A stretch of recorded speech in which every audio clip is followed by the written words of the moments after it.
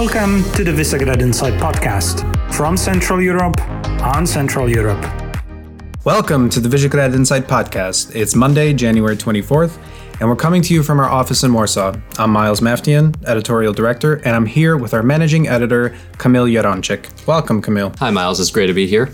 We have quite a packed agenda today, so we'll start by rounding up some of the top news from the region.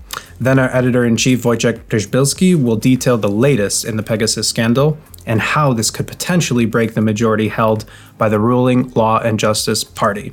And finally, you'll listen to my conversation with Tomasz Kasprowicz regarding the latest ban proposed by Russia on the mining and the use of cryptocurrency and what this actually means for digital currency advocates in the region. But first, if you want to read the full outlook this week, you can do so on our website. We're offering a great promotion for January. If you use January 2022 as a discount code, you'll get 20% off, and that gives you full access to our reports and detailed analysis from our regional experts. Let's turn our attention to the actual region. So we see that tensions have further escalated in eastern Ukraine. Political advisors of the Normandy format countries are expected to reconvene in Paris on the 25th of January, and here they'll discuss the situation further. Meanwhile, you see that the Czech Republic and the Baltics have been sending weapons to Ukraine. London has been vying for a Ukraine-Poland security pact. And in a sort of strong sign of allied solidarity, you see that Denmark and the Netherlands have sent fighter jets to Lithuania and Bulgaria. France has sent troops to Romania, and a frigate from Spain is heading to the Black Sea. However, not all is quiet on the Eastern Front. There's actually a crack in Allied ranks. Germany's new government still has no coherent position on their support for Ukraine. It's declined supplying weapons. It's only sending hospital beds at this point, and it has even gone so far as to block Estonia from sending any German-produced weapons to Ukraine. Ex-German Navy chief has openly doubted the return of Crimea to Ukraine, leading to his resignation over the comments. In Washington, reports have come in stating that President Biden is considering deploying several thousand U.S. troops, as well as warships and aircraft to NATO allies in the Baltics and Eastern Europe. This pivot would just basically signal that a diplomatic process would shift to another gear in face of an imminent attack order by Moscow. In other news on the region, Hungarian Prime Minister Viktor Orbán plans to meet with President Vladimir Putin on the 1st of February to discuss the progress of a Russian-backed project to expand a Hungarian nuclear power plant. Hungary wants the project to, quote, enter into the establishment phase in the first half of this year. But for more on the region, I now turn to our managing editor, Kamil. Thanks, Miles. So now some news from the Visegrad countries. In Slovakia, President Zuzanna Čaputová supports the defense cooperation agreement between Slovakia and the U.S., but under the condition that an interpretation clause is accepted. This interpretation clause clarifies much of the disinformation that pro-Russian elements in the government have been spreading. We actually had a piece on this beforehand. The DCA has caused a split in Slovakia along within the governmental coalition, and it is a shame that it got to this point, but it's after following breakfast with the ruling coalition. And now moving a little bit to the west, the Czech Republic is actually likely to leave two Russian-led cooperation banks. These banks are holdovers from the country's time in the Eastern Bloc. The International Investment Bank, known as the IIB, which is actually located in Budapest since 2019, and the International Bank for Economic Cooperation, IBEC, they have been known for corruption and other not so great things, sometimes spying as well. They will, but it will be decided once the Prime Minister meets with his cabinet later this week, most likely. Then moving to the south, the British ambassador to Romania actually announced on Thursday, on the 20th of January, that the bilateral strategic partnership signed in 2003 and renewed in 2011 will be upgraded. This follows the March 2019 memorandum on British-Romanian defense cooperation at the Black Sea and the November 2020 agreement on reinforcing the strategic partnership. Great timing, considering the situation in the region. That's right. And moving back north to the biggest country, Central Eastern Europe, Poland's state railway announced that Ukraine is blocking rail shipments that include cargo from China and Russia. Does this show the potential importance of regional players in a strategy against the Belt and Road Initiative? Or do we face the reality that Chinese trade already remains important and that an EU strategy against the initiative requires a strategy that already understands the role of Chinese imports within the CEE? In a previous piece that I wrote, I actually mentioned the issue with investing in Eastern cargo ports, the fact that countries, in that piece I mentioned Belarus's position, but also, as we can see, Ukraine also is taking advantage of these shipping routes. Yes, but that's not all that's happening in Poland. And to talk about a fairly big scandal that is unfolding in Poland, we will go on to our editor-in-chief, Wojciech Przybylski. Well, indeed, expect a heated political debate in Poland this week as the opposition is scrambling up together with Kukiz party, formerly voting aligned with the government, but now demanding with just 3 MPs to open an investigative commission on illegal surveillance practices since 2005, which was the first year of the first government of PIS. And later, this period also covers the government of Civic Platform and the Peasant Party, PSL. Now we may see that together with Kukiz, the opposition has nominally more MPs, so they could vote in the commission to be installed and investigate the Pegasus case, where the current PIS government allegedly has been using spyware software to hack phones of several people, politically sensitive cases with a lawyer, a prosecutor, MP being investigated in politically sensitive times of electoral campaigns in the past. And there are now proofs after initial denials that the Pegasus equipment has been in fact purchased, and it has been purchased with the breach of procedures, breach of public finances. According to the documents leaked by the Supreme Audit Office, there is clear information of a financial regulation breach, which is potentially a criminal offense.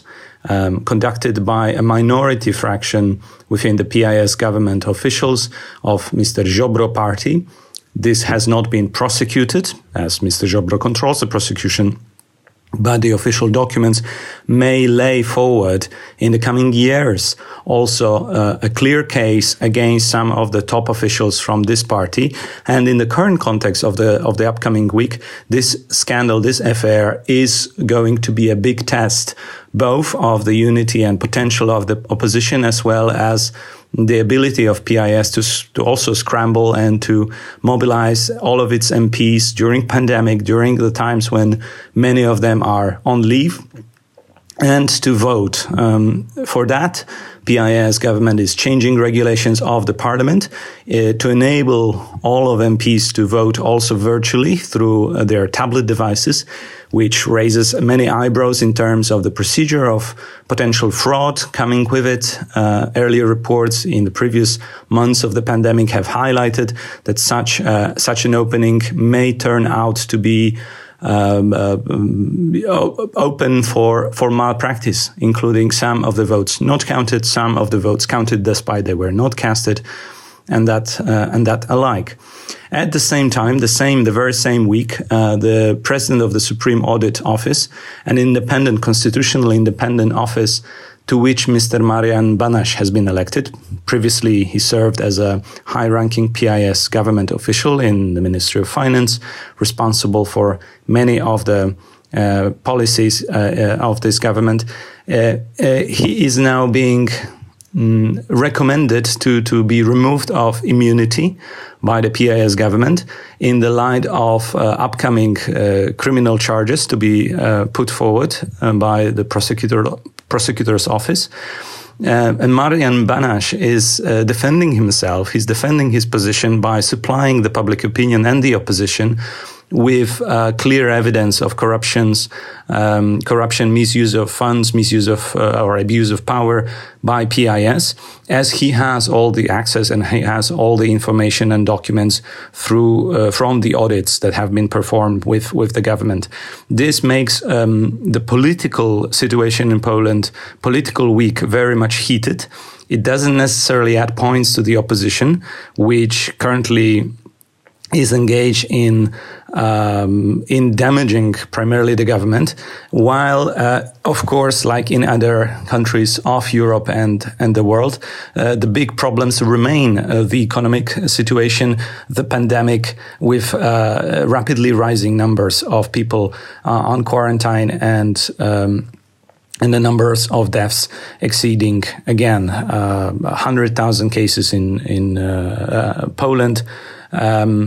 And the situation in Ukraine, which is a special attention for the previous has been in the previous weeks, and it is going to be the most important case, the most important issue for the upcoming time, especially also this week.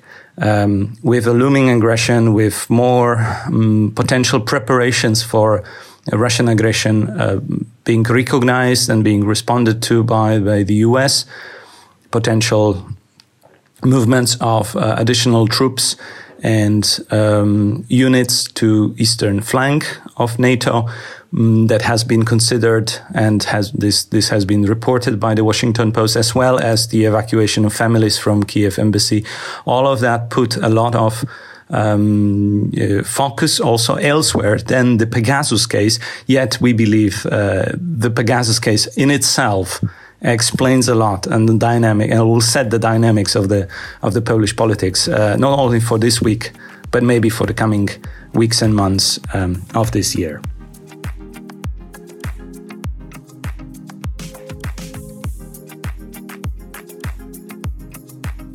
So what we see is that cryptocurrency is making headlines again this week, and the grim news reflects the downward spiral it faced this year, with Bitcoin prices down 16% in January.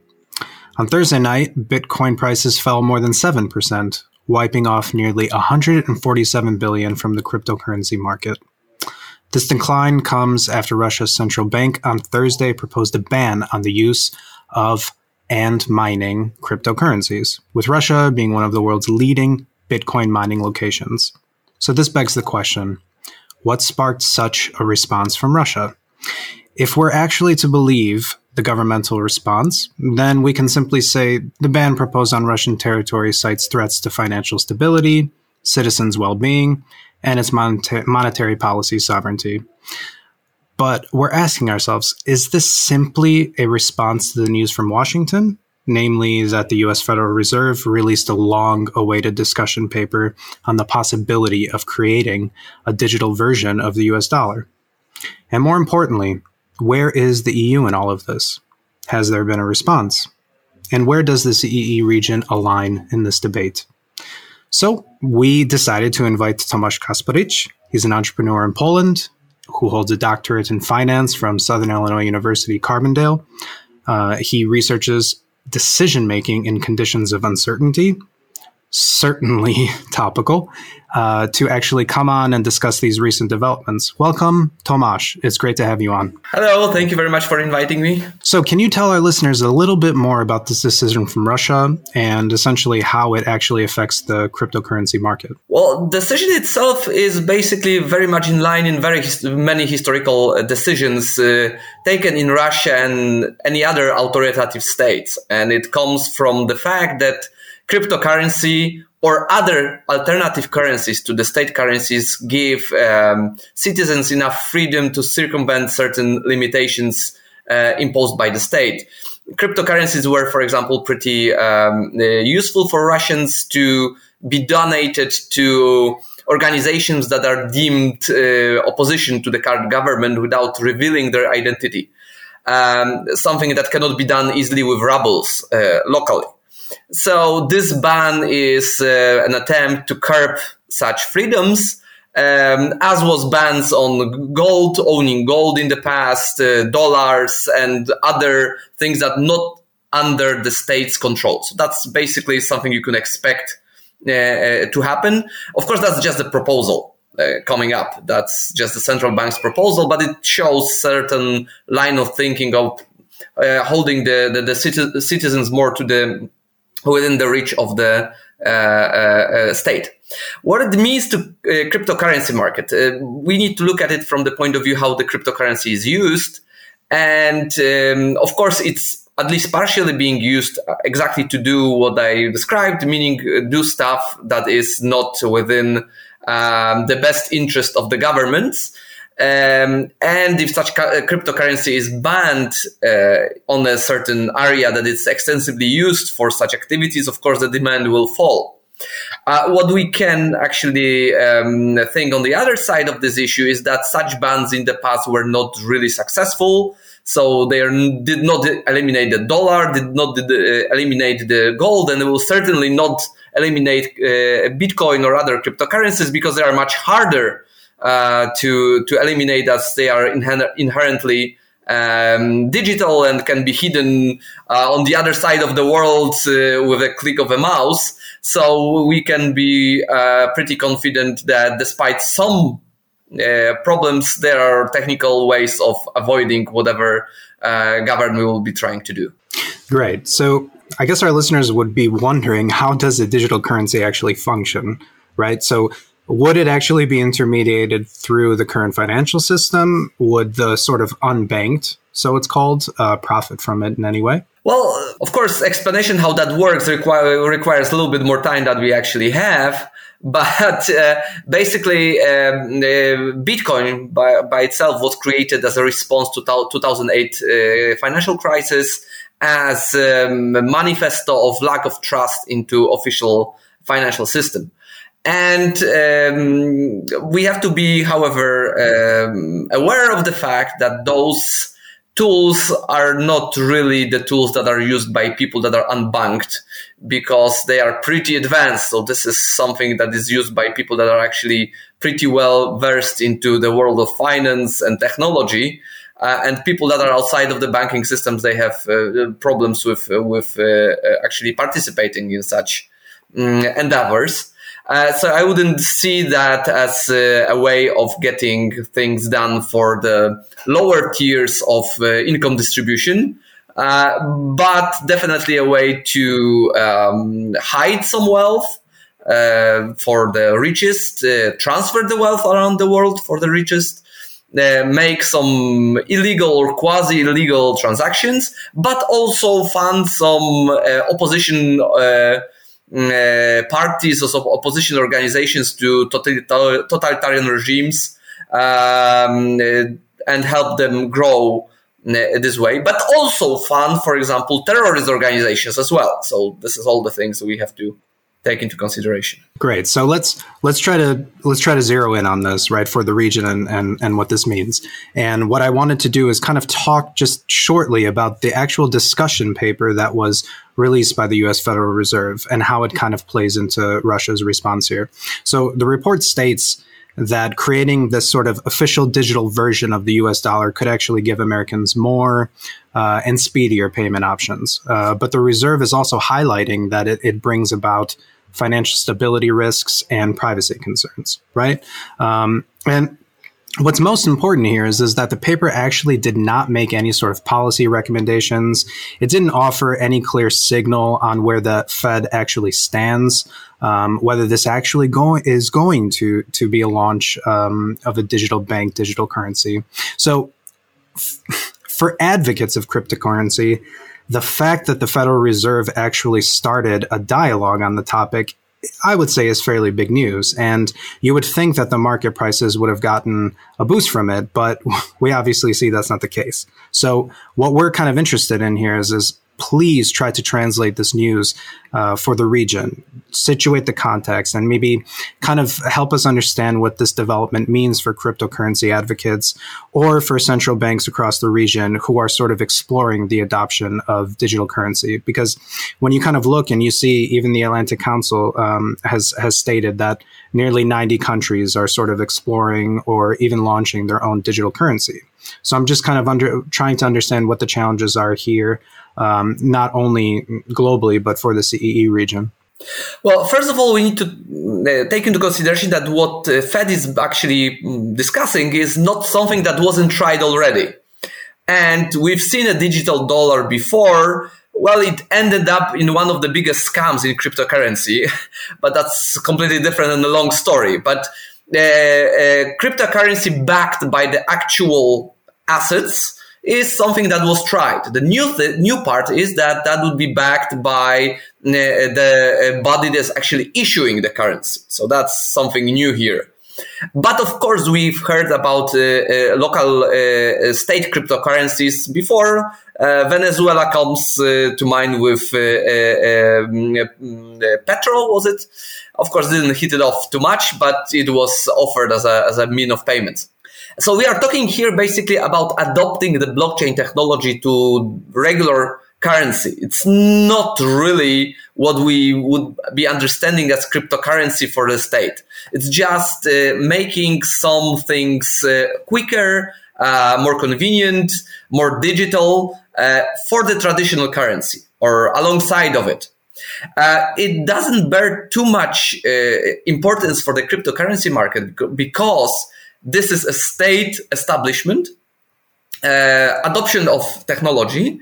But let's remember the cryptocurrency, that one of the main features of it, it's stateless. So basically, this does not apply really that much. So the digital dollar is basically the same as the regular dollar, maybe a little bit more convenient to buy and sell. But other than that, it's just a dollar. And it's subject to all of the things that some people see as a problem, like Federal Reserve policy, monetary policy, and such. So I wouldn't mingle those two things because they don't seem to be connected really, outside of the technology used for both of those things. Now, talking about what we think from the point of view of Europe and Central Europe in particular. Well, Europe in particular is pretty reactive in this entire matter. We are not adopting anything. We are not regulating much at the same time. So I don't see any policy discussions about that, not to mention about implementing blockchain to any of the currencies or euro itself. This is even more so for the CE that is having completely different set of problems and mindset. So we are basically thinking about things that are completely different, and we are actually pretty advanced into adoption of other technologies to make our payments speedier and more convenient than blockchain. Why Russia is important here? Because, to be honest, normally nobody would even care about this ban that Russia is not even implementing but discussing. Because let's face it, of course, a lot of Russians, well, maybe not a lot, some Russians own quite a lot of cryptocurrency, but those are mostly oligarchs that keep it somewhere offshore. So that has zero impact on them, especially that when you read about the ban is only about on the site in Russia. So you can have your cryptocurrency outside, which magnifies what I said at the beginning. But what is important is that Russia is one of the biggest hubs of mining cryptocurrency. Why is that important?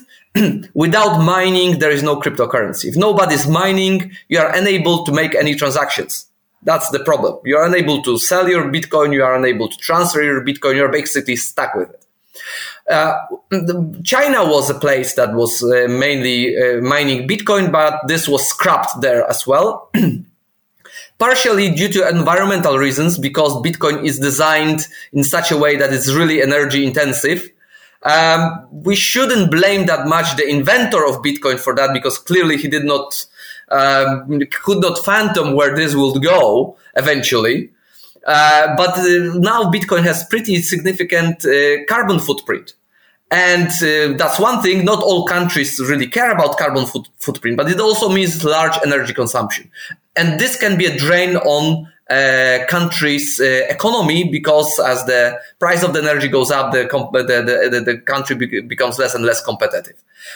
So kicking out the miners has, on one side, maybe ecological issue behind it. On the second part, this has just a common economical sense of using your energy for something that you actually need. So the question is, if such a ban is actually put in place, then the question is how efficiently the Bitcoin blockchain would work after that.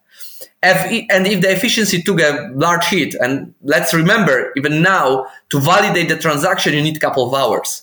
So if this was extended significantly, that would be a big problem in actually using Bitcoin at all, and could actually mean in the certain time frame its actual downfall, complete disappearance of Bitcoin. Of course, replacing it with something more energy efficient, basically, where you could do the mining at much lower cost.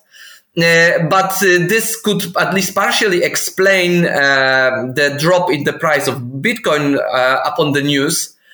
However, let's face it, 7% dip in the price in the cryptocurrency market is basically a blip. Yeah, nobody talks about it unless it's 20% or 50%, because that's how the volatility in this market work. But we can see this trend going on since basically November. That's not only 2022. Yeah, so if this is implemented, the question is how the Bitcoin will be mined later on. Will there be another country that will pick up, or there will be a slack that basically can threaten the functioning of the blockchain overall? Oh, that's great, and I think that's a fantastic place to end. Thank you very much for joining us. Well, we understand that we're some time away from this being a reality, but we're sure to see some sort of response and comments specifically to the Fed in the next 120 days or so. But thank you very much, and we appreciate you being here. Thank you very much. Hello, I'm Tomasz Kasprowicz. I'm a Vice President at Respublika Foundation. I'm a PhD in finance, majoring in risk management and decision-making under uncertainty. I'm also an entrepreneur dealing in the IT business.